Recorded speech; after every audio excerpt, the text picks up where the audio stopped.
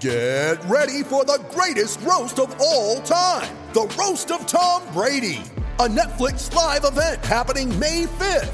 Hosted by Kevin Hart, the 7-time world champion gets his cleats held to the fire by famous friends and frenemies on an unforgettable night where everything is fair game. Tune in on May 5th at 5 p.m. Pacific time for the Roast of Tom Brady, live only on Netflix. Welcome back to another episode of the Bash Mania podcast. I am your host, Justin Bash. And as you saw by the title of the show, today we have a special guest. Lauren Burrows will be on the show. Now, I know I have a lot of wrestlers on the show and some coaches, and I want to add to that. I want to widen the guest pool within this sport. Lauren is not only the wife of arguably the greatest wrestler in the world, she's super smart. She's a graduate of Columbia with a degree in journalism. She's been ingrained in this wrestling community since she was a little girl. She's seen a lot and she knows a lot. Jordan and Lauren have been good friends of mine for a long time, and one of the many fun things about this friendship is getting to see the side of Jordan that he doesn't show and seeing it through the lens of his wife, Lauren. Now, this episode isn't just about Jordan. Lauren also has such an incredible personality, and she's incredibly smart. Part of the show, we're going to talk about her perspective of being in the relationship with an Olympic and gold medalist, of course, but also building a personal brand and utilizing social media and doing so within the sport. I think she has a very unique perspective that I'm not sure many have of the sport of wrestling. So I think this episode is going to have a lot of application for many. After you listen to it, let me know what you think about it. Send me an email, a direct message, tweet me, send me a DM on Instagram, whatever you want. And if you enjoy the show, be sure to subscribe and come back for more episodes. If this is your first time here, thank you for stopping by and giving the podcast a listen. Your time is valuable, and I appreciate it. If you're a wrestling fan, go back and give a listen to the dozens of NCAA World and Olympic champions, including Jordan Burrows, who have been on the show. The first 25 episodes are just filled with so many good wrestling stories. For now, let's dive into the conversation that you tuned in for, a conversation with the wonderful and 40 weeks pregnant Lauren Burrows. It's Bashamania! Let me tell you something, brother. He gave us everything he had in him tonight. What you gonna do when Bashamania runs wild? Oh, it's gonna be a good one. And business just picked up here on the podcast. Oh, yeah. And here we have Lauren Burrows. How are you, Lauren? I'm great. How are you? I'm good. I'm pumped for this episode. Ever since we were talking about it over the weekend, I just got more and more excited because that's why as I started writing out the topics and outlining what we're going to talk about, it's just and this, and this, and this. There's so much to talk about. So let's start at the beginning. Because I feel like so many people. It's funny. You were helping me write that press release earlier where we talked about the backstories and how much people don't know, and I feel like both with Jordan has a very strong filter. He's very good at controlling the narrative. And the one negative to that is he doesn't get more of the backstory out there. And you obviously know the entire backstory. And I think your story is fascinating too. So let's start at the beginning. Tell me your personal involvement with wrestling and your family's involvement in wrestling and where your paths kind of crossed with Jordan. Yeah, so wrestling has been a part of my life since I was probably 6 years old. Excuse me. My father wrestled growing up, and then he wrestled in college for a little bit. And then, so when I was born first, and then he had 3 boys. So back then, women's wrestling was not what it is now. So he just knew, I want my boys to wrestle. He was really passionate about it. He loved the sport. He loves wrestling probably more than almost anybody I know. So he put my brothers into youth wrestling, and he also coached them going up through high school. And he was the coach of cadet national teams and junior teams, and a lot of the New York State freestyle and Greco-Roman teams they had. So I was just thrust into it as a kid, always around it. I knew the lifestyle very well. And I did other sports, but I was practicing them like in the wrestling room during our practices. Like I just was around it all the time. So I'm very familiar. I was very familiar with it from a young age. And, I wasn't a wrestler myself, but I was actually my brother's practice partner. So I didn't compete, but I wrestled a lot. Right. And it just was a major part of my life. And then I believe you met Jordan at one of your brother's tournaments, wasn't it? I forgot which tournament it was. So so my youngest brother, Maddie, my brothers all wrestle in college, but my youngest brother was pretty good. He wrestled for American, and he wrestled in the NCAA championships the year they were in Philly, which happens to be the year Jordan won it. Well, he won it twice, but it was one of the years he won it. So I was there to watch my brother.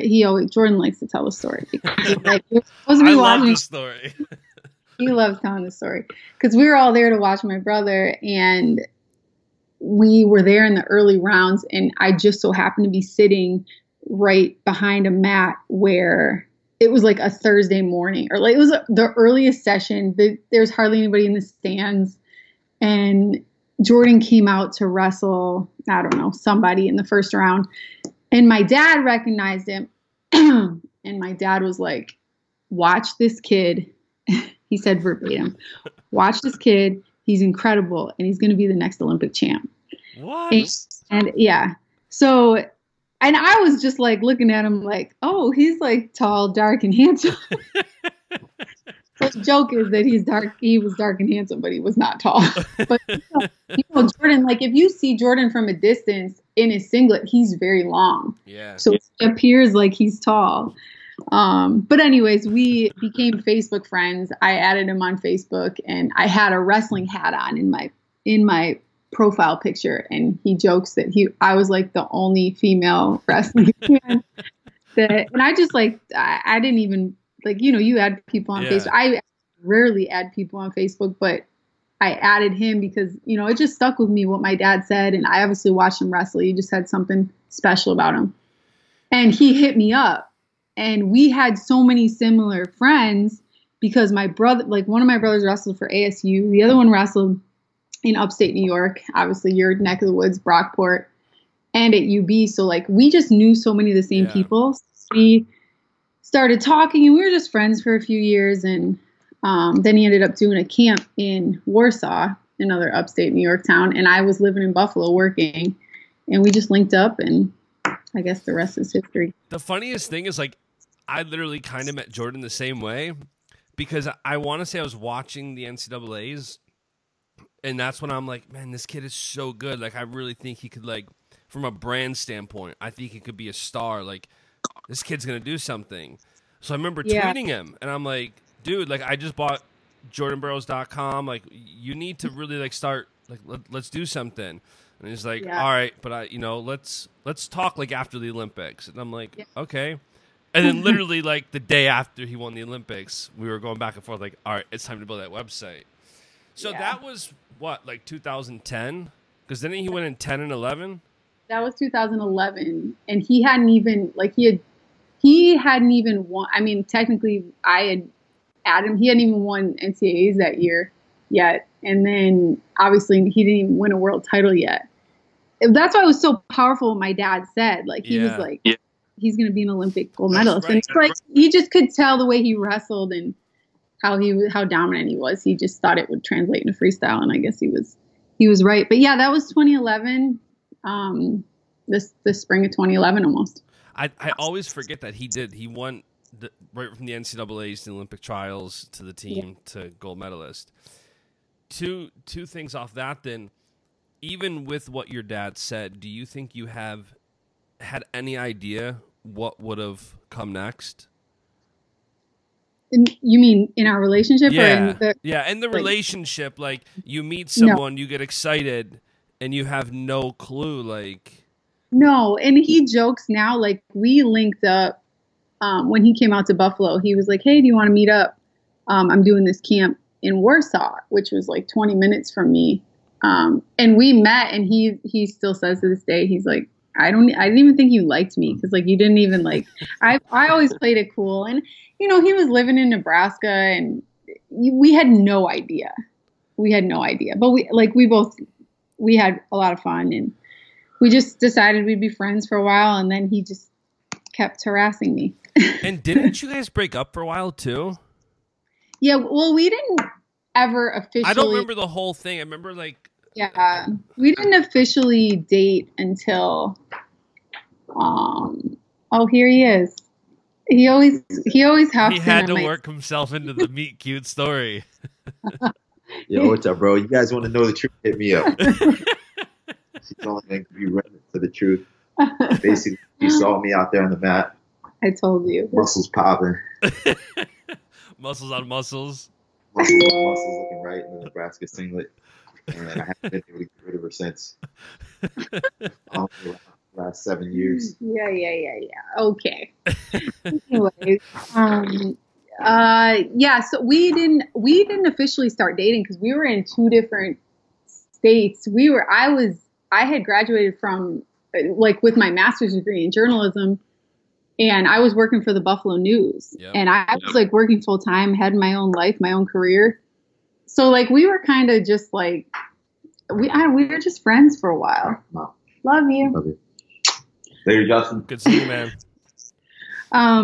So we didn't even really kind of explore the idea of dating for a while because it just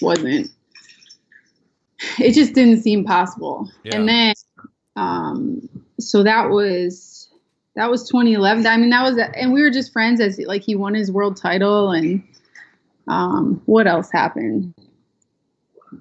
He started preparing for the Olympics, and we were just talking, but like slowly it started to get more serious, and we really started to grow in our faith.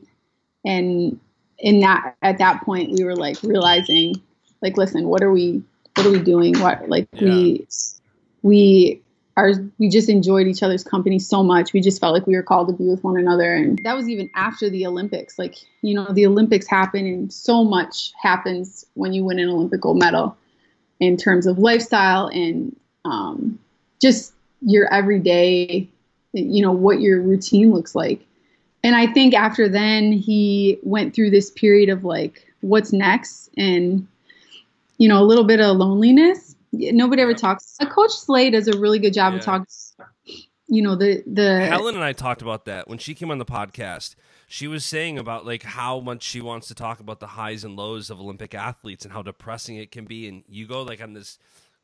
Actually, Don and I were talking about it from a marketing standpoint. Like, you have such a high for the Olympics, and then it's like silence. Yeah, and one of the downfalls of Olympics and sponsorships is that you do not get a multitude of sponsorships until the following cycle. Yeah. So it's like a snowball effect. Like, you could be like, everyone after 2011 should have been like, Jordan was the favorite in 2012, but he had virtually he was with nobody. And then you didn't see the fruits of his gold medal until 2016, when all the Olympic sponsors are growing. And even like leading up to 2020, like, you're not even on the team yet, but you've done so much to set the foundation that you see the fruits of that leading up to the next cycle. So, but anyways, after 2012, you come home, you win, and he's a young kid.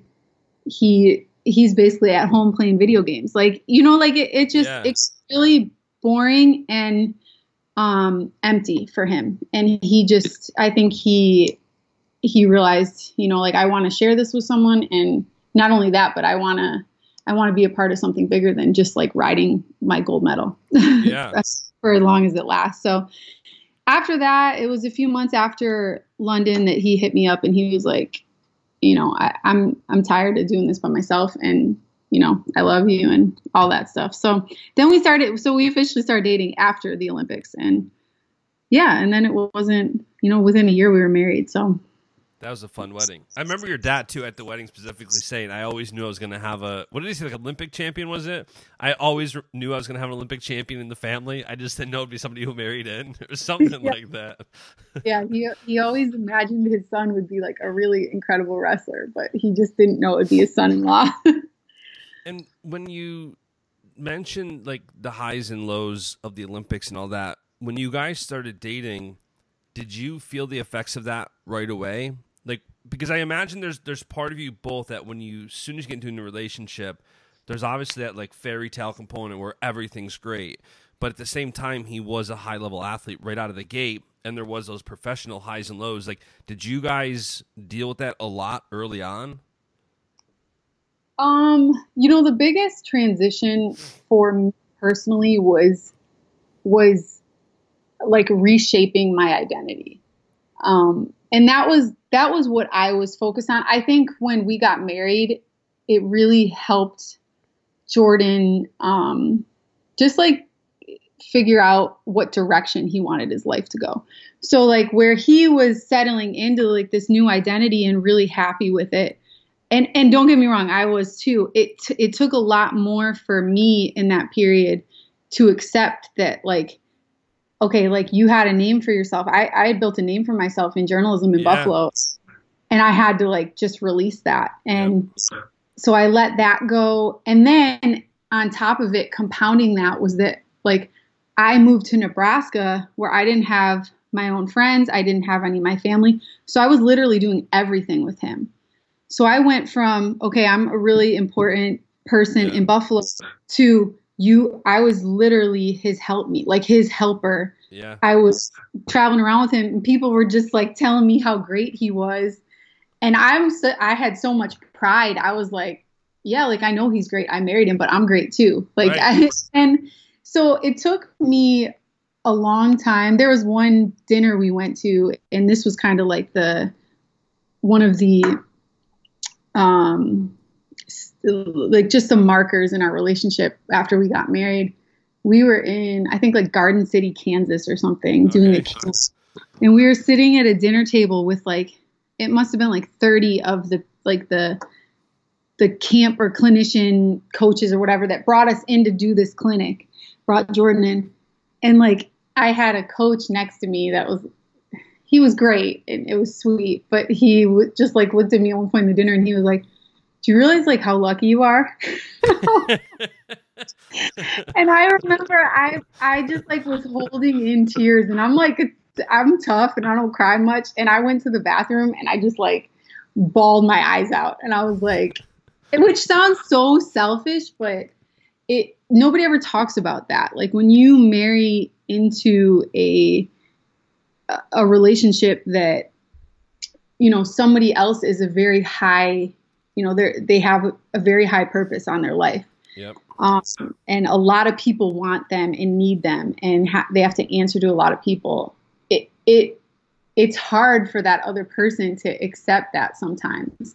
So it took me, I would say, a few months to like appreciate it. And then it was like, I learned to see it for how beautiful it was. Like, and people always ask me now when we're waiting in line or something, Jordan's got a line full of people signing autographs, and people are like, thank you for being here. Like I get it all the time. Like, thank you so much for like waiting. I know this has got to be really hard. And my kids are like running around terrorizing people. And I think to myself now, like my perspective has totally shifted to like, what if nobody were standing in line for him? Or like, what if like these people are all buying his shoes, which put food on our table? And it's amazing how much growth happened at that time. So like I know you were asking like how hard it was for Jordan, but like really, I think he accepted it so gracefully and so excitedly. And for me, it was a little bit more gradual and took a lot of growth and perspective. And I totally love it now.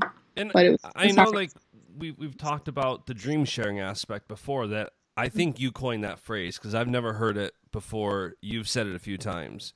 Yep. And, I think it does take so much, because even on a small scale, like when Becca and I met, I remember our first date, she told me she's going to LA to sing or to be an actress or something. And I'm like, there's no way I'm moving to California. I just knew what God's calling in my life was. I knew that wasn't for me. And it took a lot of sacrifice. Like, okay, how do we figure out what to do here? And I'm imagining, like, I don't know, it's, I guess, harder and easier at a higher level, because it's easier in one aspect because Jordan's career is so defined. You can't argue that. Yeah.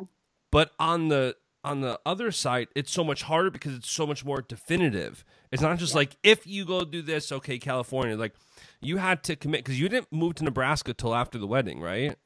Yeah. Once we got married, it was like, okay, I'm moving. And like you said, I just called it like, I'm adopting your dream, and I'm going to share it, and I'm going to sow into it and commit to it. And like you said too, it was easy because it was so obvious that that's what God put on his life, that like you couldn't. And especially at that point in time, it was like, he had not lost yet. So it's like, he had not lost yet. He had completely turned his life around after the Olympics, and he was on this pursuit and on this path that was so inspiring. And I just was like, I was drawn to it, and I just wanted to help him. And I knew that I could do that more so if I left my career and I left my job and really like just partnered with what he was trying to do. And was it like an instant sacrifice, or was it like wrestling with God to figure out what you thought you should do? No, well, actually, it's pretty funny because I was pregnant 2 weeks after I moved to Nebraska, and I was toying with the idea of freelancing for the paper here, the Journal Star, and I was so sick in those first few months that like I had no desire to do anything but to just like lay around.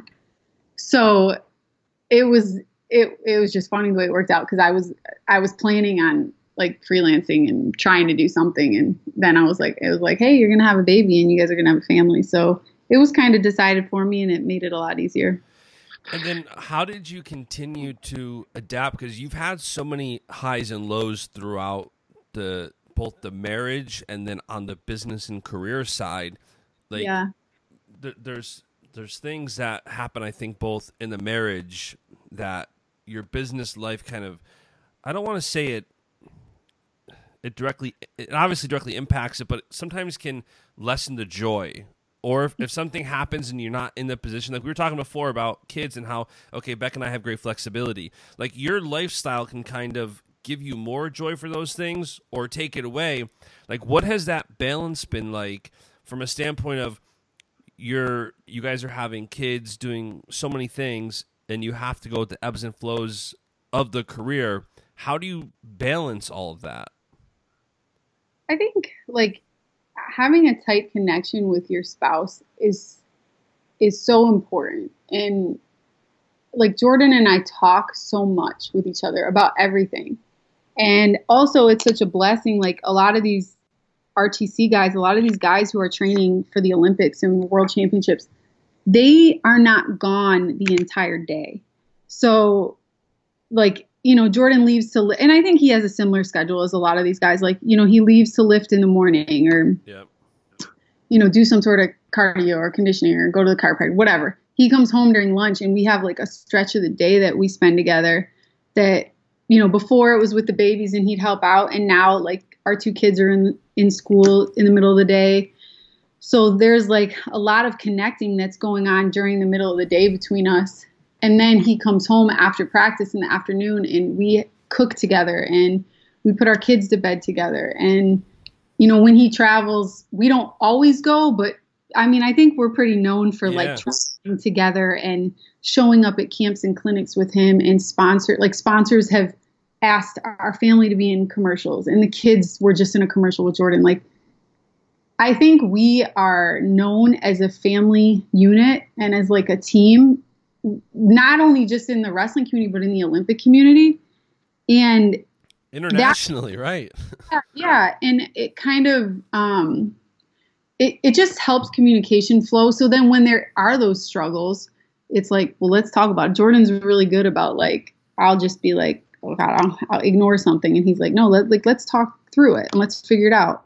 And let's figure out if this sponsorship is worth it, or it's, this commitment, or can I go do this, for this 3-day period, or is it going to be too hard on the family, or should we all go? So it's easier on his mind and then easier on me because he's coming home to the hotel every night helping me put the kids in. And, I think people could look at that and be like, well, is that really necessary?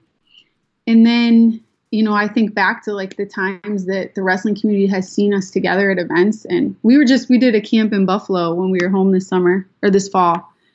And we had an African-American coach come up to us. He actually came up to me, and Jordan was like talking with three of the kids, three of his wrestlers. And he was like, I know it's really hard for you to be here with your kids, but he's like, you have no idea how important this is for these kids to see him taking care of his family. Yeah. Like, so that's been like one of our missions, that we just present ourselves like we are at home and always together. So that makes things easier when, you know, things on the business end or like the wrestling end, you know, when there's a devastating loss or when a business deal goes south, like, and you're like, you have a lot of perspective. Yeah. And you know what's important and what really isn't. And to that, like when you talk about brand deals, and you have gotten like the kind of family brand deals where you guys are all, and many brands look at you guys as one, where they want the whole package. What has that been like to navigate those waters? And, you know, like I remember, I think Jordan showed me a photo of a contract Beacon signed during the 2016 Olympics. Like, and it's like, how have you guys dealt with navigating those brand deals and those family deals? You just like know when something fits. It's the same way we navigate deals that are just like specifically for Jordan. Like, what fits? What are we passionate about? And like, what's worth it? How far can we stretch ourselves without breaking? Right. Which we do a lot. Like we stretch ourselves pretty thin, but we know, like, just from over the last 5 years, like what we can handle and what, you know, the kids will look back at when they get to be adults and be like, that was really special. So it, you know, and it's like I said, it's the same that we do when we're approached about other deals. Like, you know, Jordan's been approached about backing, like protein supplements or something that have like GMOs in it. And we're like, well, like we're pretty organic, clean. Like that's important to us. That's like one of the things that means a lot to us is like what we eat. So we're not going to say yes to a deal like that because it's like, well, that's not what we're about. And I think a lot of times athletes are, you know, they have to make those tough decisions. Like, so there's a lot of money on the table, but do I drink Coke? Right. But in an Olympic year, there's very limited options. And two, it's like one of the things I was writing down when thinking about this conversation was the ability to decipher the opportunity versus the distraction. Like, I feel like so many people take on more than they can handle, and it does become a distraction because, like you said, especially if you're not passionate about it and it becomes more obligatory to post something or be involved or whatever. Like, I'm assuming you guys have that too. Like, especially with Jordan, where Jordan's arguably the number one wrestler in the world, everything isn't a good opportunity. Some things are just going to be distractions. And he's not like, he is very, very picky and specific about what he posts. Like, Jordan does not post at will. I remember you telling me that I can't remember what fitness product. Maybe it was like the Mirror or something. They were like, you're like, Jordan, just post so we can get one. And he's like, no, I don't want water down my feed. Yes, there was this awesome mirror that I wanted, and he was like, and they were like, we'll send you one. It was like a mirror that like you could do the fitness class. I tell Becca all the time I want to get it. I know. And he's like, and he only had to post once for it. Like, he just had to post once, and he was like, no. Like, he does not like to dilute his feed with ads unless it's something, and it's not even just like something that's worth it money-wise. It's like something that will elevate his brand and elevate his name. You know, we did something with Calvin Klein, and he loved Calvin Klein. He loves Polo. Like, the bigger companies that we've branded with, we're with Bridgestone now, are like people and like people who have mission statements that he stands behind. For the most part, you know, sometimes you're not gonna, you are not going to agree with absolutely everything company does. But for the most part, if you're supportive of them and their products, and it's something that he feels, like I said, is going to elevate his name, then yeah, we'll sign on. But he's not about like, let me post this so I can get a free press. Right. Yeah, he's like you said, like he's done a ton to get himself there. Right. And we'll talk about that too in a few minutes.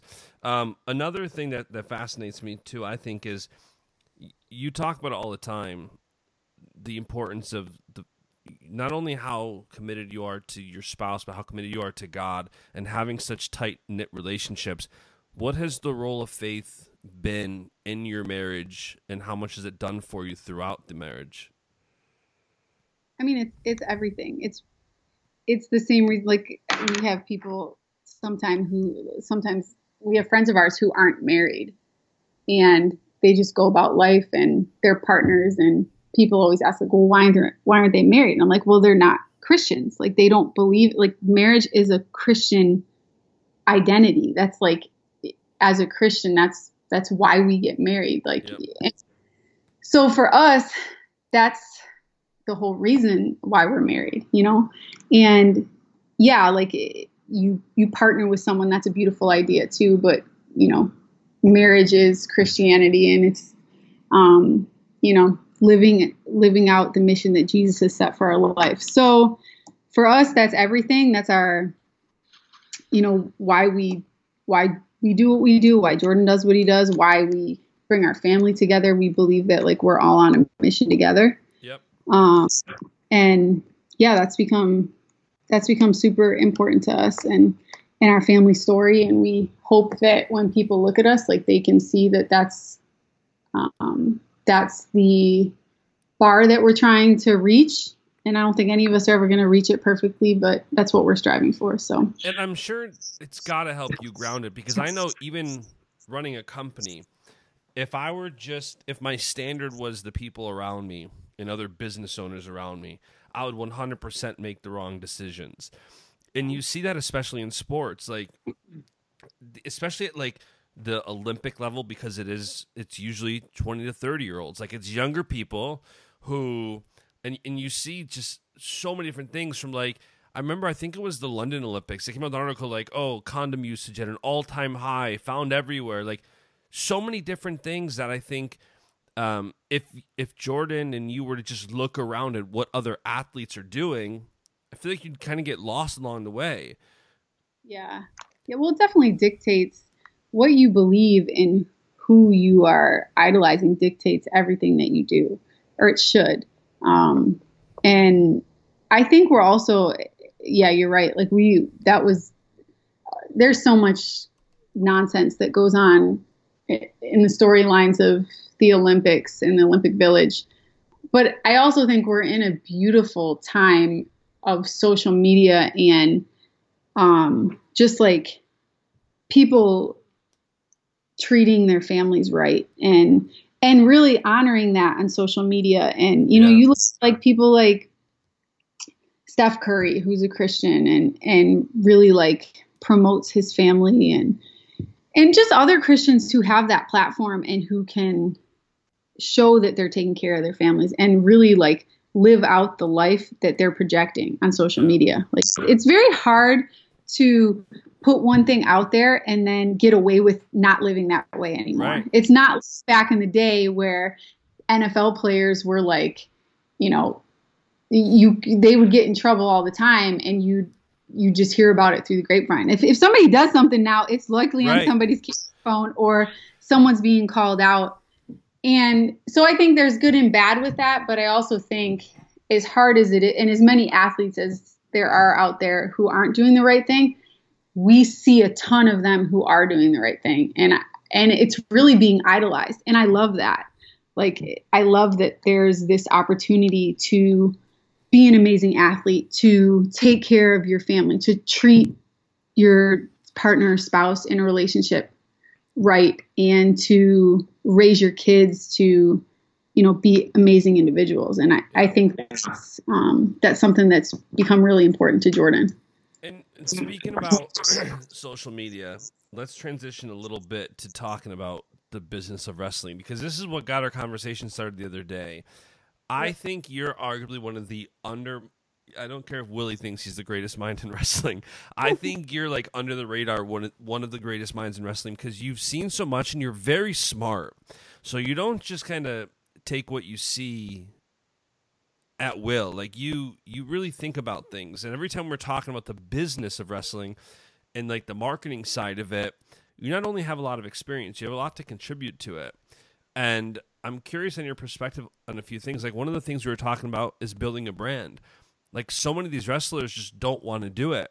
And I talk to so many of these college kids and even the senior level guys now and the girls, and they're like, yeah, I need to get better.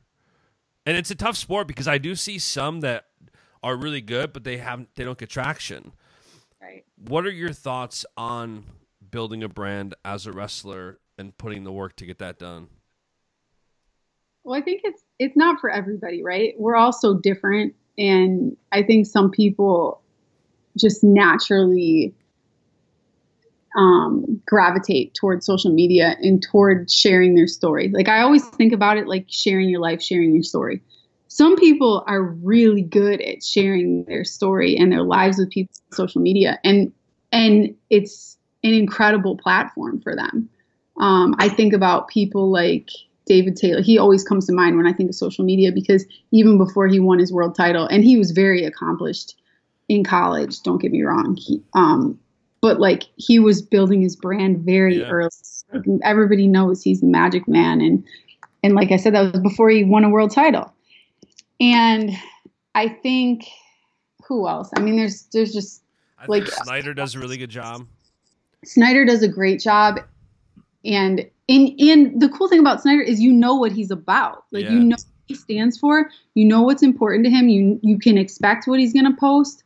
And like you just know his identity and his character through what he's posting. And Bryce Meredith does an awesome job too. And you're looking at somebody who hasn't made a world team. You know, he didn't win an NCAA title. Right. He's created this brand and this following, and he's selling shoes and apparel, and he's not the best wrestler in the world. He's not the best wrestler in this country right now, but he does an incredible job of marketing himself. So I think that, but like I said, that's not everyone. Not everybody has that personality. But if you do, you have to really like plant the seeds and go for it. And that doesn't mean you need to share everything. Like Jordan is very specific about what he shares, and he's always been like that. Yeah. Like he's never just like, I mean, at least since we've been married, we were talking last night about how, thank God, there was no social media back when we were younger. Right. Like, I think the same thing all the time. And now, like, you see people digging up people's tweets from like 20 years ago, 15 years ago, and getting in trouble for it. But anyways, he, for the most part, in the successful part of his international career, or his whole international career, like, he's been very specific about what he posted. And like the what you see on social media from Jordan is who he is. And that's another thing that I think people, you have to post. Well, I shouldn't say that. You have to live the life that you project. You can't just put this facade out and then expect that it's going to be easy for you. There's going to be so much frustration in living your life out that way and proving to people that you are who you're putting on social media. And so vice I think versa too. I think some people do, like, I remember telling Jordan Oliver that specifically when he was suspended for the year. All he did was talk about how bad he wanted to wrestle. That's all he did. He didn't stop 30 times a day.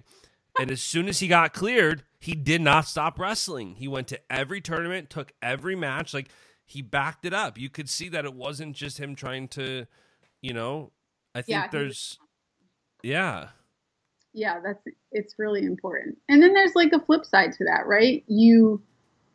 I know there was some discussion on Instagram last week because Jakara had posted something on social media that was like part of who she is and who she portrays herself to be and her personality.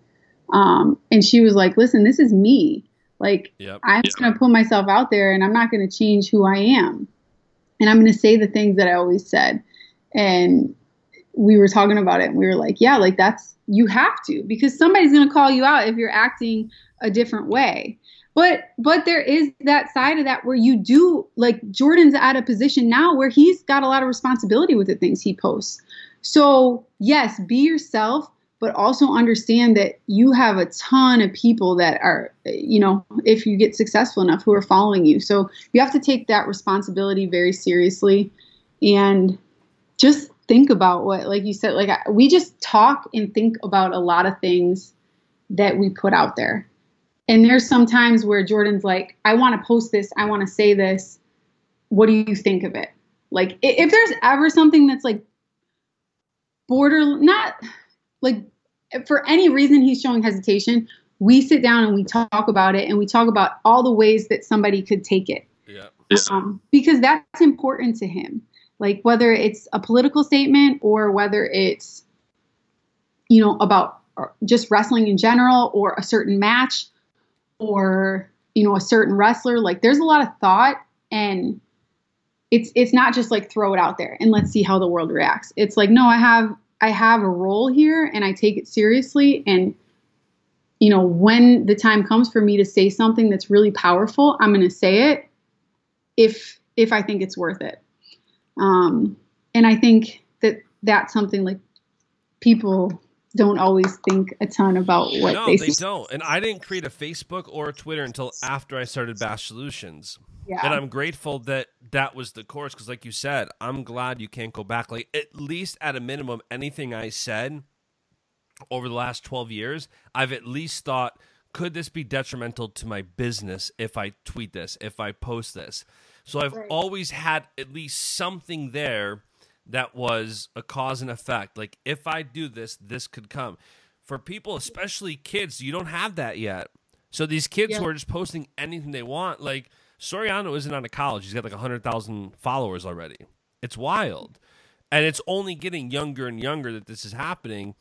And I think so many people, too, you do have people who are just scared to post. You have both sides of it. You have people who overshare and probably shouldn't. And then you have people who never post because they're so afraid. They want nothing to do with it. And some of them come to me, they're like, what should I do? I kind of want to get some brand deals. What do you mean? Like, you want to post once a month. Yeah. And the biggest line I hear is, listen, I'm not the guy who's going to post 3 times a day. I want to post once a month, and when I post, it's going to mean something. Well, that's fine, but that's not how it works on the brand side. And one of the things we were talking about is Jordan gets away with that now, where he scales back his volume so much, because look at how much content he put out for so many years, where you talk about the difference between, you know, Olympic cycles and before World Championships. And, you know, we talked about it when he was in the podcast, you know, at length kind of. And he's at least built himself the platform where once you have the audience and you've put the time in, fine, scale back. But a lot of these, like, let's say top 3 at the trials, where you may be on the team, you may not be. If you're not on the team especially, you have a lot of work to do to make yourself relevant, especially to brands. And I feel like so many people get lost in that. And I think wrestling can be an entitled community where people kind of want to take more than they give. And I think that's true in the business side with the brands. It's like, okay, well, you should give me this deal because I'm so-and-so, and I won this, and I won that. And I know Cal and I talk about it because I'm like, dude, when you won the Olympics and you were in a Wheaties box, there was no conversation about what your reach was. It was what you just did. Now the conversation has shifted to, okay, you did this, great. What's your reach? Because we might want to go with a fencer instead of a soccer player because their reach is 4 times. Right. Yeah, and that's huge. And it's like the old saying, like, it takes, 5 years to build your reputation and 5 seconds to lose it. Right. Like, it literally takes years to build your reputation. Yeah. And then what we were talking about earlier, like, you have to think about the things you're saying because you just spent all that time building it. And I think that's a lot of the reason why Jordan he's always struggled with, do I capture this moment or do I live in it? And he's more of like, I live in it guy. And I try to, like, capture it a little bit more. And that's the beauty of us being married. Like, we balance each other out pretty well like that. but he also, I think, in the last few years has really established himself as like, he's more of like a philosophical poster. Like he likes to write a ton, and he likes to really like put these powerful messages out there. And that's really important to him in speaking and just motivating people. But yeah, he worked a really long time to get there. And that also speaks to, if he would have posted these long-winded things before he was successful, nobody would have read them. Right. But you know, There's he's such a backstory now. like he's lived this incredible life in the wrestling world and lived it really in front of people, that now he's gained this following of people who really just want to hear what he wants to say. And I think that's the beauty of those, you know, those 5 years you work so hard to build your reputation. Like, make yourself so influential, so powerful, so successful that people want to hear what you want to say. Like, you know, and that doesn't mean being loud about things. Right. Maybe it's just the way you do things, or, you know, the way you win, the way you wrestle. If we're talking about wrestling, like, are you somebody that people want to watch wrestle? Do you just win? Or like, are you like with Jordan, are you shooting blast doubles and it's fun to watch? Like Jordan Oliver, he's Yanni. Like, who doesn't want to watch Yanni? If Yanni's wrestling, I don't care who he's wrestling, I want to watch Yanni. Like, you just have to establish your identity, and whatever you do, set yourself apart and make yourself somebody that, you know, people want to hear what you say. And how, throughout the course of the last, 7-8 years, what's the balance been like of having those ups and downs and ebbs and flows with kind of changing where and how you share and what you share? Has it changed a lot, do you think, with both, as the time goes on, obviously you want to get older and you start thinking different, but at the same time too, he's had more and more success, and you guys also have had kids. So as you continue, your life kind of continues to evolve. Have you noticed a difference in how you guys are sharing and what you're trying to balance on that side? Yeah, I think nobody wants to get older, right. But the beauty of age is that you become so much more interesting. Yeah. Like and it's not just getting married and having kids. It's the fact that, Jordan has lost some pretty devastating matches. He's had struggles. He's had injuries. We had a miscarriage. Like, we've been through stuff, and people have been through a lot more stuff than we've been through, but people want to relate with you. Like, people just don't want to hear that you were 69-0 and you right. didn't lose a match. And, nobody can relate with that. Who do we know that it was undefeated that long? Like, it's a really cool thing to have to talk about, but it's even cooler when you can encourage a kid who had a really difficult tournament, right. Or who can't get over a hump. There's a kid he can't beat, or, he's lost matches in the final seconds, and who've been through infant loss, who've, struggled through different things in parenting. And I think that has changed a lot. We've become a lot more interesting in the last, since probably, Rio. Honestly, Rio was really hard. We got so many messages after Rio, and there was so much happening behind the scenes in our house, just talking and deep thinking about things, and really shifting your perspective on stuff and trying to live in the moment and all those things people talk about. But since Rio, life has just, you live more and you experience more, and people want to hear about that stuff. So I think the posting on Jordan's end too has become a lot more well-rounded, and just diverse. He doesn't just post about wrestling. He posts right. about life and parenting and losses and just chasing dreams and stuff like that. And I think, like I said, I think that's why people love reading those long posts. You have young kids reading probably more than they're often reading in school. Right. Yeah. It's just because Jordan posted it and because they follow his journey and our journey. And that's been really special to us. And just one of the most incredible things of this whole wrestling lifestyle that we have. I think the written word is so underrated today. I tell clients all the time, like, they think, okay, I need videos. Okay, I need photo. I'm like, yeah, but the written word isn't going anywhere. Like, write a story. Like, if people are following a brand, whether it's an individual, a company, an athlete, whoever, they want to hear from you. So many people think, okay, our attention spans are down. I got to post a photo with 3 words. Yeah. I think there's so much beauty in writing 10 paragraphs. And maybe you get less likes, but the people that actually read it engage and get so much more out of it. Because now when you turn the tables and you make your content about your audience and what you can give to them instead of take from them, which is where I think Jordan's at. He's at that point where when he's posting something, especially these longer posts, he's posting to give. He's not posting to take anything. It's not about... can't recall anything he's posted that's like bait, like just trying to get likes. And, one of the other things that's interesting too, that we were talking about the other day is, I think about it all the time from a marketing standpoint. There's so many things people don't say, and there's so many secrets.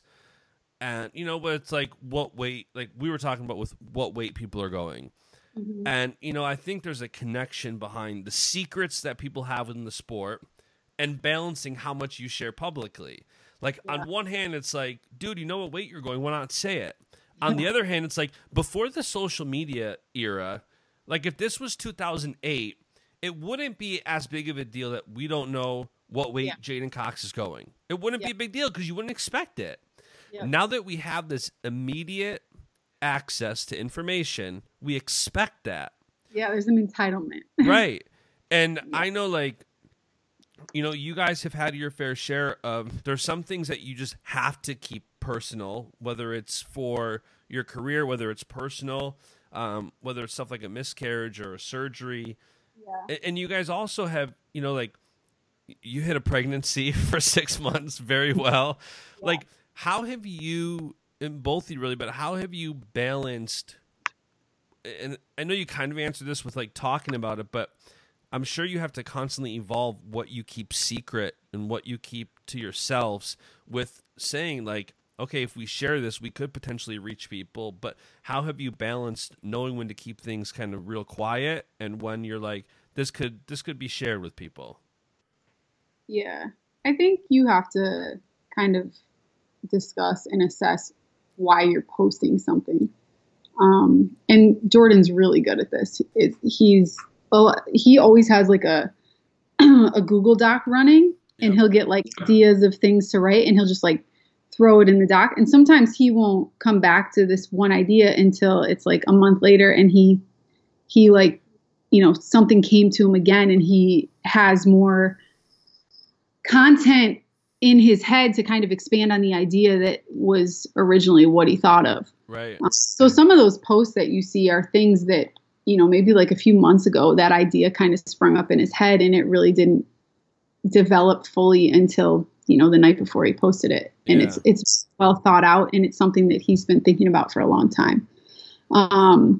So I think, and like I said, the depth in the thought of the idea behind the post has been, discussed and really looked into and really thought about, and he's passionate about it. So it's like, I'm passionate about this, and I know it's going to help people, and I know it's going to inspire people. And then it's like, okay, well then that's an easy thing to post. And then there's things that like, he's working out in the gym, and he hands James his camera, and James takes a really cool picture, and it's like, this is just a sweet picture. Yeah, like totally. Images, written word is awesome. Yep. Images are awesome, but when you can combine written, like a great message with a great photo, like one of my favorite posts that he's ever put up, actually, go figure, was like a few weeks ago, and it was just him in a gym, and it was talking about like the solitude in training.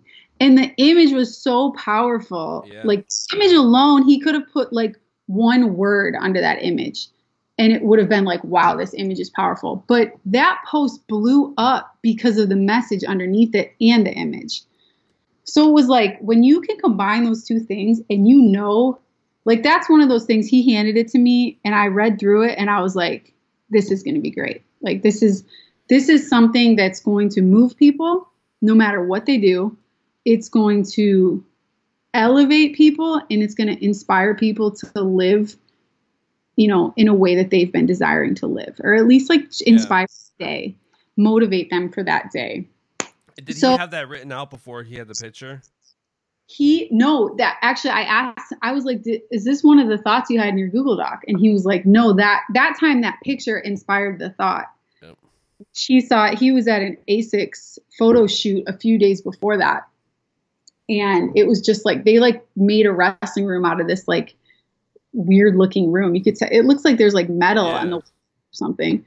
And the guy just like snapped a picture. And a lot of times when he goes to these photo shoots, like the photographer will send him a few of the photos just like so he can see them, or, you know, before they're actually published anywhere. So he has access to the photos and he saw that, he sent that photo and he was like, he was useless to the family for a few hours because he was just like so. I do the same thing. I literally like I have so many in my notes app on my phone. I have so many different like stories and things I want to like share with people, and then I'll see the perfect photo and vice versa. Like I remember like we got our wedding photos last week, and I saw certain photos.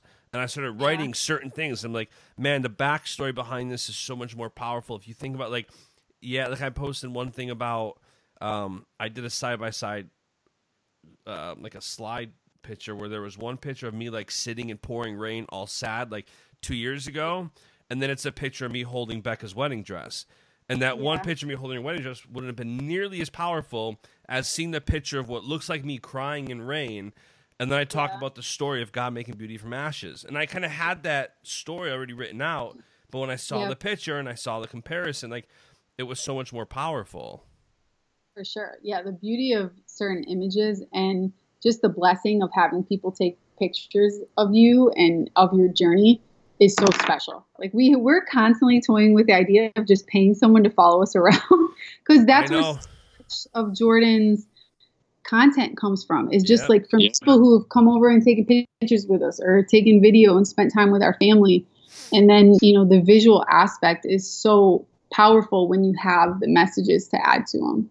So yeah, I think, you know, when you have like a kind of a slam dunk like that, you have great imagery and great messages. It's like, and you know, your audience is going to love it. It's like, let's do it. Right. Well, you have to know your audience. And this is like one of the last things we'll talk about, and I'll let you go here. But like, I feel like with social and building a brand, like you have to know your audience and you have to know what they want.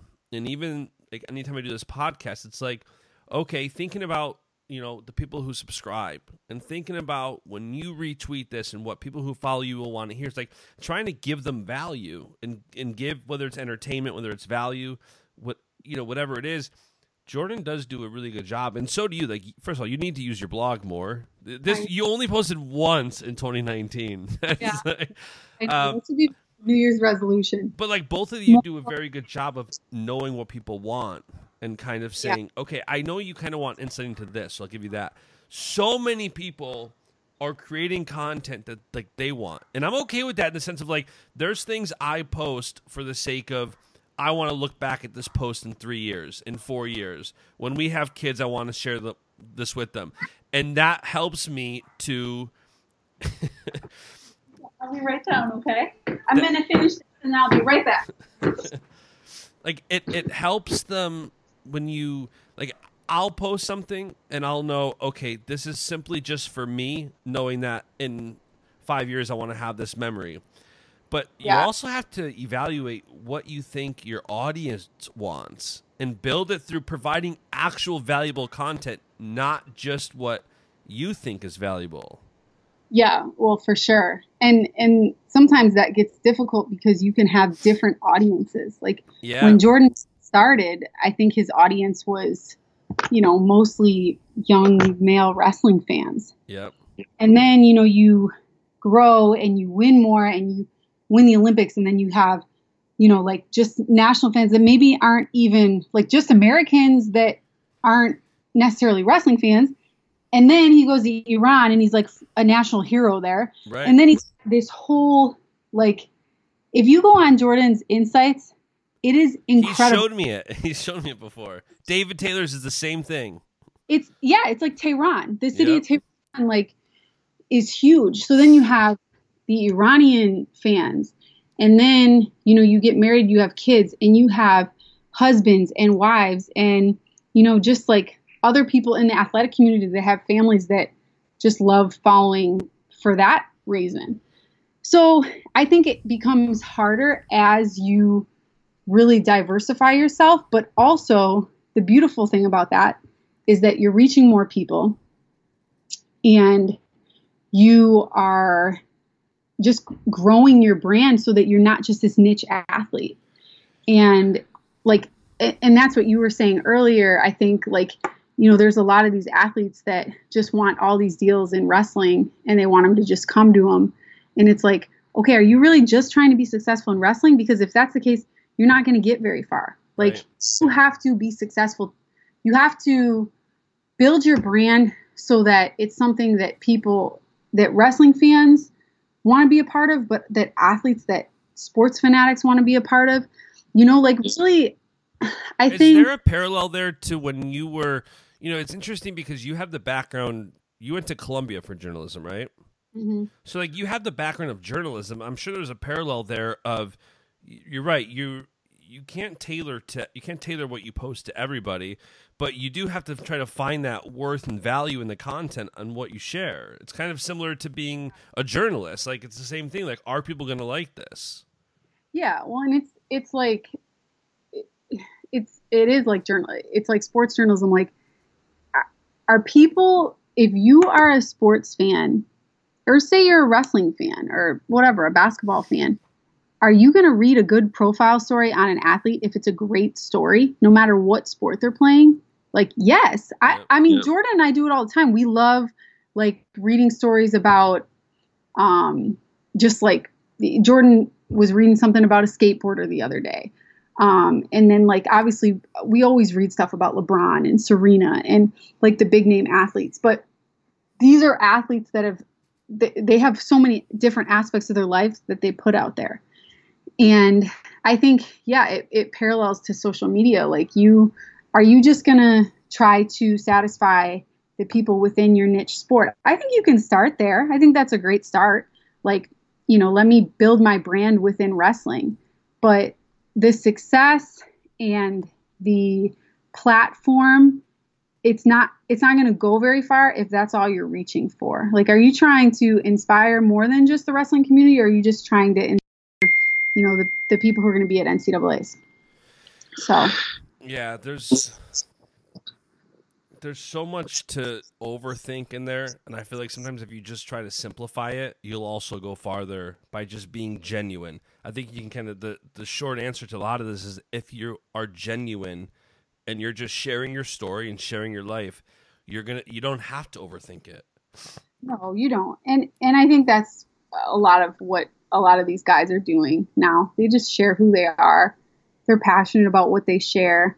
We're so blessed in the wrestling community. There's so many inspiring men and women, and, like, deep thinking men and women, smart individuals. Like, wrestling is not in a shortage of people who could be successful for not only their wrestling, but for who they are as people too. And, I say it all the time, like, when we're up in Colorado Springs at training camp, like, a lot of people this summer, I took the kids and I drove 3 separate times by myself up to Colorado, which is about an 8-hour drive. And I have, like, a lot of friends like, are you crazy? And I was like, I'm literally in a room filled with incredible individuals who I get to raise my kids around. Like, my kids get to look to, like, guys like Kyle Snyder and Jaden and, obviously my own husband, and see their work ethic, but also that they're just, like, special and fun, and they love people. And they're inspiring. And those are the kind of people that I want my kids around. Those are the kind of people, I want my kids to follow. If my kids had social media, I would love them following half of the rest of the community because they're amazing. So I think, how this conversation started, like, there's no reason that wrestlers cannot be successful from a business standpoint because there's so many amazing individuals in the sport with so much potential. There is. Well, listen, I know you got your hands full over there. I see little ones that are wanting your attention. So, well, listen, thank you for taking the time. I know you claim you're just bored because you're, 40 weeks and 2 days now? Yeah, I'm over pregnant. Over pregnant now. Well, I'm sure the baby will be here probably any day now, at least. Let's hope. We'll have a new little girl to introduce to the world. It'll be fun. I can't wait to. You always come up with the best names, and I know you don't find the sex out until you have the baby, correct? Yeah, we're kind of in that period where we're like impatient, but just want to know if it's a boy or girl. And I've never had to wait. I had both of my son and daughter early. Beacon and Orr came early, so this baby has been like just such a surprise on so many levels. So it'll be fun. We'll have a cool name, and it'll be a good way to head into 2020. Head into 2020 with a new baby and head out with Jordan's second Olympic gold medal. Gonna be a good year. Thank you so much for tuning in. I appreciate you listening to this episode. Send me your feedback. Be sure to subscribe and tune in next week for another great episode. See ya. And the beat goes on.